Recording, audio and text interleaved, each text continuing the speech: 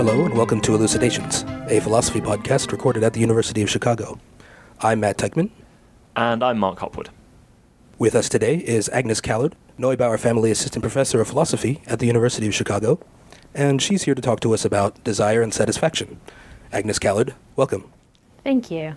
So satisfaction sounds kind of like the feeling you get when you're satisfied. Is that what we're talking about here, or are we using the term in some other more specific technical sense? We are using the word in a different way. I don't think it's more technical, but it's different. There's a sense that your desire is satisfied when you get what you want, when you get the thing that you wanted, regardless of how you feel about it. In the feeling sense, getting what you want might not be so satisfying, but I would still count it as satisfaction in my getting what you want sense. Now there's a further way that we might make the idea of getting what you want more precise. And it's a way that philosophers have done, and it's something I call the philosopher's theory of satisfaction, which is that your desire is satisfied when it comes true. That is, when the thing that you wanted becomes a way that the world is. So say I want to get something to eat, right? Then what I want is not a way that the world is yet. I don't have food right now. But when I have food, then the way that the world is matches what I wanted. So what I wanted comes true. That's the philosopher's theory. The satisfaction of a desire is the truth of the thought that you had when you had the desire. That's helpful in setting up what we're talking about. Now you have a story that you tell to pose a problem about satisfaction in this sense. And it's a story about what happens when we arrive late for our train. So maybe you could tell us about that. Right. So I'm imagining someone running to catch a train. Let's say the person he's really desperate to catch this train. He really wants to get to New York. And so he's pushing people aside. He has his eye on the train. And he finally, just at the last moment, gets on the train. And as the train starts to leave the station, he hears the announcement that it's the train to Chicago, not the train to New York. And the question that I want to ask about this case is his desire satisfied? Now, the first thing we have to do is we have to say which desire, because it seems like he had a couple different desires. The one I want to ask about is the desire to catch this train. Right? The train standing on the platform. I want to ask, is that desire satisfied? And it seems like there are two possible answers, right? You can say it was satisfied and you can say it wasn't satisfied. So let's look at what it is to say that the desire wasn't satisfied, okay? You might say, look, he didn't get what he wanted, right? Because he only wanted to get on the train because he wanted to get to New York. And so when he got on the train, he didn't get anything that he wanted. He's not going to say to himself, well, too bad it's not the train to New York, but at least I caught the train. There's no at least about it. There's nothing that he got that he wanted. So his desire wasn't satisfied. But now, if we think what the philosopher thinks about satisfaction, namely that any time you desire something and that thing happens, your desire is satisfied, we're going to be forced to say that he didn't really want to get on this train. And maybe that's not the wrong thing to say. Maybe what we want to say is, look, what he really wanted wasn't to get on this train, but it was to get to New York, right? That's what he really wanted, okay? So that's one option. One option is to say the desire wasn't satisfied, and it follows from that he didn't really want to get on the train. That's one picture. Another picture is it was satisfied, okay? So here's the idea. Look, he wanted to get on this train, and he got on this train. His desire was satisfied. He may not have felt very good about it, but we said from the start that satisfaction wasn't going to be about how you feel. So all that his desire being satisfied means is the desire came true. The thought he had came true. Now, that can't be our whole story about the guy, because he's not very happy about it, right? And that's because he had another desire, the desire to go to New York, that isn't satisfied. So on the second view, what we want to say is his desire was satisfied, but the person had two desires. He had a desire to get on this train, and he had a desire to go to New York. And the one is satisfied, the other isn't. Okay, so there are two things that we'd be naturally inclined to say about the situation. Option one seems to be the person didn't really want to get on this particular train. What the person really wanted was to get to New York, and since that person didn't get to New York, that person's desire was not satisfied. And then the other thing we'd be inclined to say, so that this would be option 2, is that the person had 2 desires, and the one desire was satisfied, and the other desire wasn't satisfied. So which of these 2 views do you think is the correct one? So I don't think either one's correct. So let me say a little more about the 2 views, and then I'll say why I think they're wrong. What I'm going to do is sort of push each of the views in an unappealing direction, but a natural direction for that view to go. So the first view, the answer no, right, the desire wasn't satisfied, is also a view which tells us that we didn't really want to get on this train, right? So I'm going to call that view the eliminativist, because he eliminates the desire to get on the train. And what I'm going to show you is that that same guy is going to have to eliminate a lot more desires. Let's try to ask why this guy wanted to get to New York. Nobody just wants to go to New York, right? Let's say he had a doctor's appointment. That's why he wants to go to New York, because he wants to find out the results of a test. And he wants to do that because he wants to know if his disease is curable. Because if it is, then he's going to go to another doctor, and then he's going to, be treated for his disease, and then hopefully he'll be cured down the line. But let's say down the line, 3 years later, it turns out that the cure that the second doctor tried to give him didn't work, okay? Well, it seems like the same line of thought that let us eliminate the desire to get on this train is going to let us eliminate all the desires along the chain, going all the way to the desire, basically the desire for the cure, right? That's all he really wants, is the desire for a cure. Now, even that desire, right? Well, maybe we could go a little further. I mean, does anyone really want the desire for a cure independently of the health that leads to, okay? No, okay, the only thing you really want is health. Well, but I mean, would you want health if you thought it didn't make you happy? No, so maybe all you really want is happiness. But even happiness, like what if it's bad to be happy? So it seems like where we end up is all you really want is goodness or the good, right? And you don't really want anything leading up to that, because anything leading up to that might turn out to take you away from the good. And insofar as it does, you didn't really want it. So the eliminativist doesn't just eliminate your desire to get on this train. He eliminates every particular desire that you have.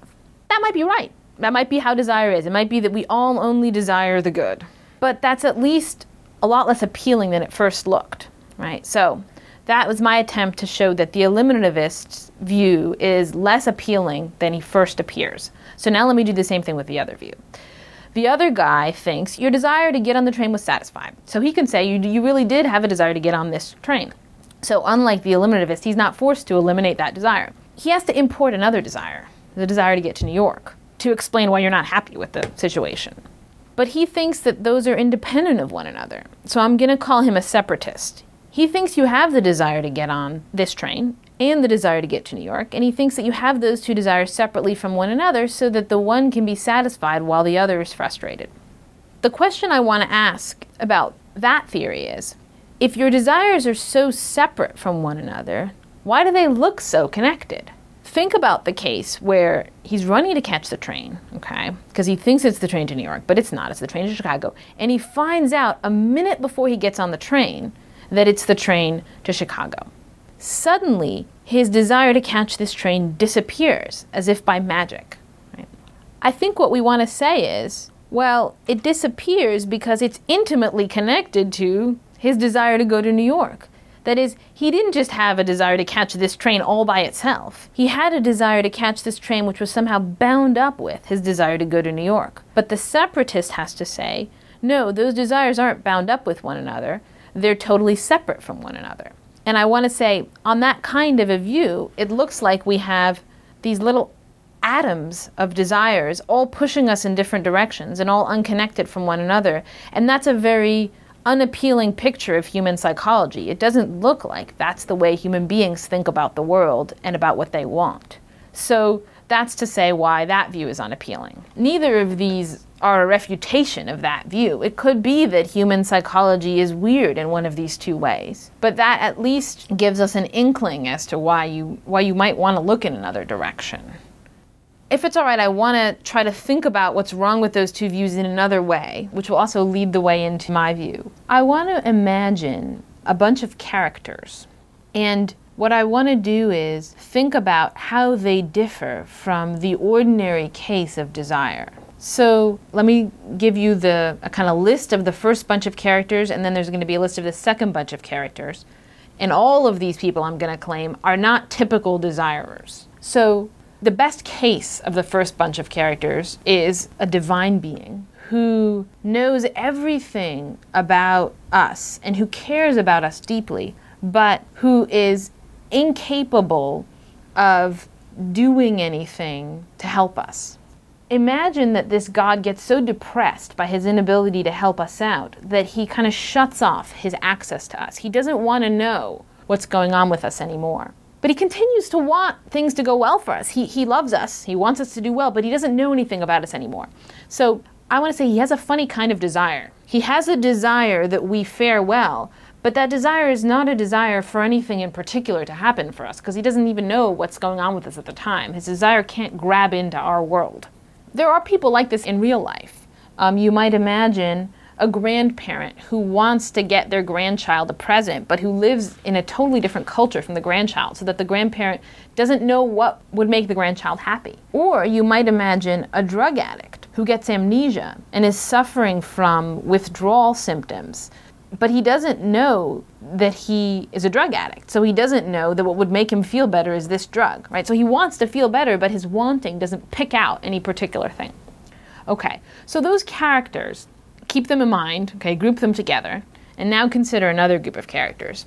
Consider somebody who, every time he thinks about something, it comes true, okay? It's another kind of God. He doesn't want it to come true, it just happens, right? Now, think about people in real life who are a little bit like this guy. People who are just following orders, or people who are obsessive in certain ways, feel like there's certain actions that they have to perform, even though they see nothing good about performing those actions. Okay, that second group of people, I'm going to call them power thinkers, because it seems like what they have are thoughts with a certain kind of power, the power to come true, even though there isn't anything good about those thoughts. It's not beneficial to those people that the thoughts come true. The first group is kind of the opposite. They're people that I'm going to call the weak wishers. All they do is wish. They're weak, right? They just want good things to happen, but they don't know what would be the particular good thing that I could bring about right now. All they have is the goodness that the power thinkers are missing. Okay. What I want to say is that the eliminativist, the person who thinks that I don't really want to catch this train, and who thinks that ultimately all desire is just for the good, that person is drawing a picture of desire as being like the things that the weak wishers have, that merely benevolent God. The person saying that's what we have when we have desire. We're in that kind of a state. And the other guy, the separatist, is saying, no, when we have desires, we have these independent little mental states that don't relate to one another and just have the power to come true. He's saying we're like the power thinkers when we have desires.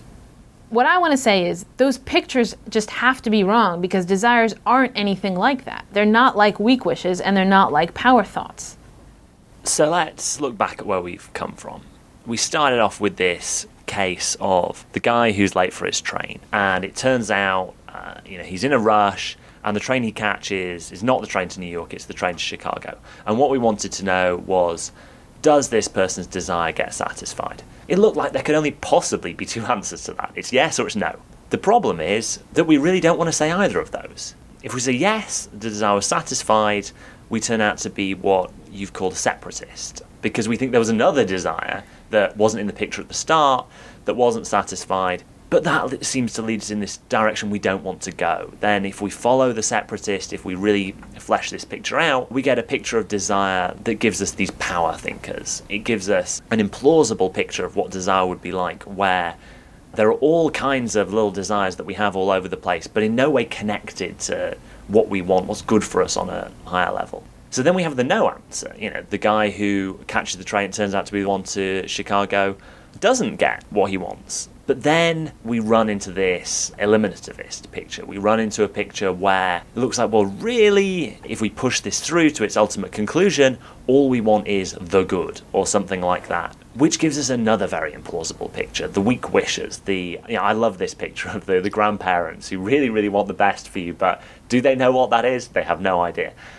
So we have a problem. We've not necessarily said that these two views are exactly refuted, but if we follow them through, it gives us a very unappealing picture of desire. It doesn't look like something we'd be happy to call a theory of desire. But you might ask now, well, where do we go? We've exhausted both of the possible answers to our first question. It seemed like a reasonable question. Does the guy get his desire satisfied or not? Is it yes? Is it no? So presumably you think there's another answer, or you think there's another way of thinking about the question. What is that? I think the problem came in when the philosopher told us that what we really mean when we say the satisfaction of a desire is getting what you want, that what we really mean by that is that it's the coming true of the thought that you had. Because on my view, you have more than one thought. Or another way to put that is, whenever you want anything, you want more than one thing. And it's because you want more than one thing that the answer to the question, did you get what you want, is sometimes complicated. On my view, the person who was trying to catch the train wanted to catch the train, this train, and he wanted to get to New York. And those were both aspects of his desire, of his single desire. That can be true of him because, on my view, it's true of everyone whenever they desire anything. Whenever there's anything that we want, there are two sides to it.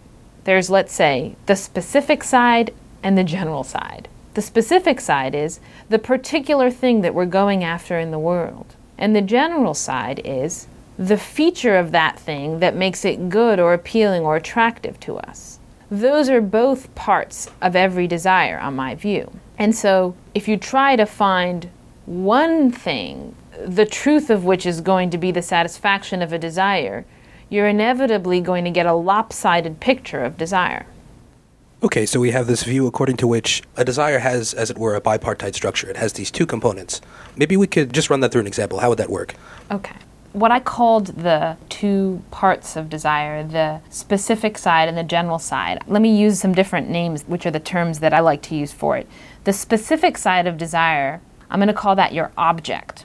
Right? That's the thing in the world that you're pursuing, like catching this train. The general side of desire is what makes that thing attractive or appealing to you, like the fact that this train can get you to New York.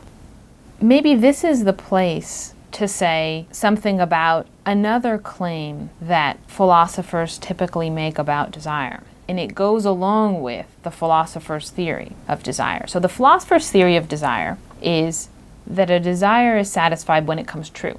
But beliefs can also come true, right? What does the philosopher think the difference is between a desire and a belief if they can both come true? Philosophers like to say they come true in different ways, or any way they're supposed to.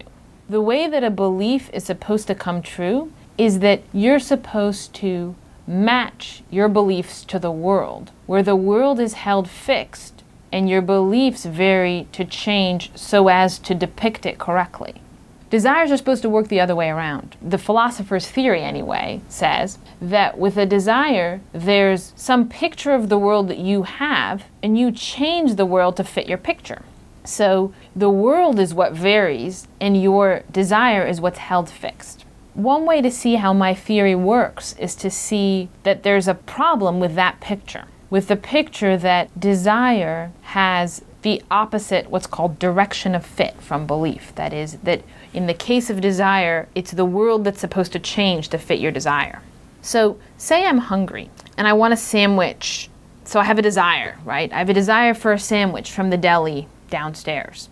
Now here's what the philosopher's theory tells us, right? This is the original philosopher's theory supplemented with this new thing that tells us the difference between desire and belief. The philosopher's theory tells us that the satisfaction of that desire is its coming true, and it's supposed to come true in virtue of the world changing to match it, right? When I desire a sandwich from the deli downstairs, I can then change the world. That is, I can go downstairs and buy the sandwich, and then my desire is satisfied.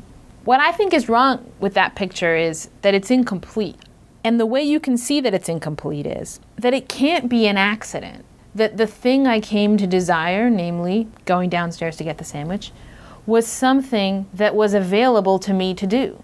Because imagine I didn't form that desire. Imagine I got hungry and so I formed the desire to get a sandwich from a deli in Paris.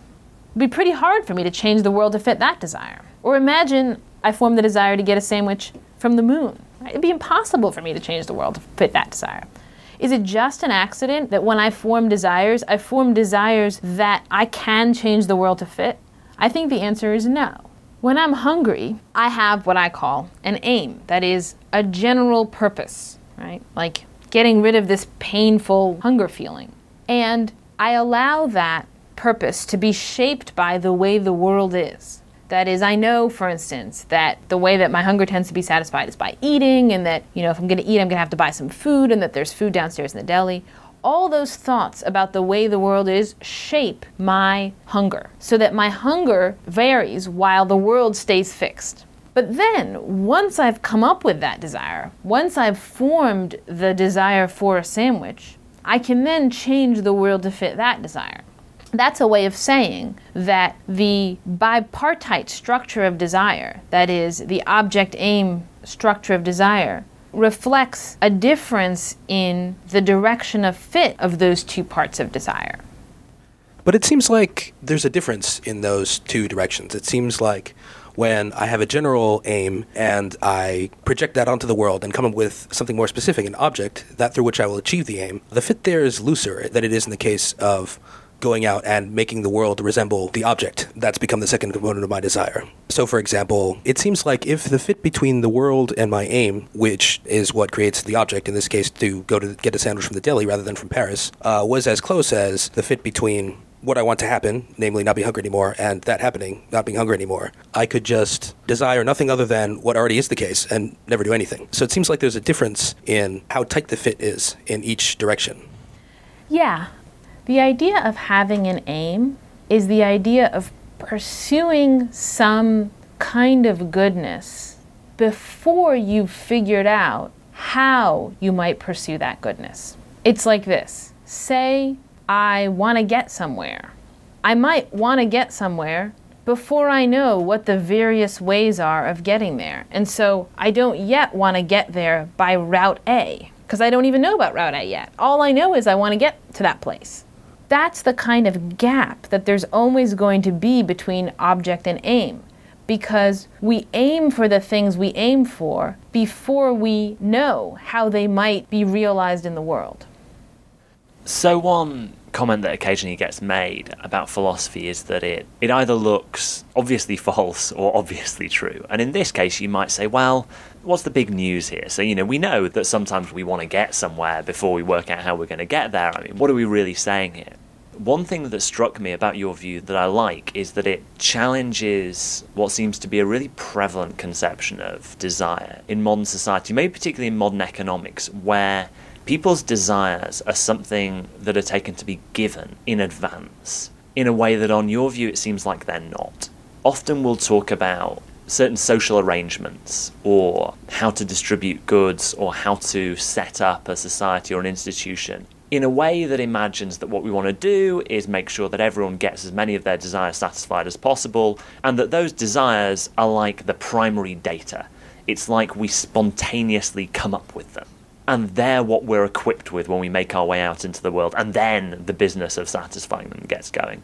On your view, it seems it's really much more complex than that, and it's much more of a compromise than that. By the time we get to having a desire, we've already engaged with the world quite a lot. We've already made a compromise between our higher aims and our more immediate objects. And that seemed to me to challenge a lot of the ways that we're really naturally inclined to think about how to go about satisfying our own and other people's desires. I wonder if you think that makes sense. That does make a lot of sense. I mean, that the idea of satisfaction as a compromise is a good slogan or way to put my view.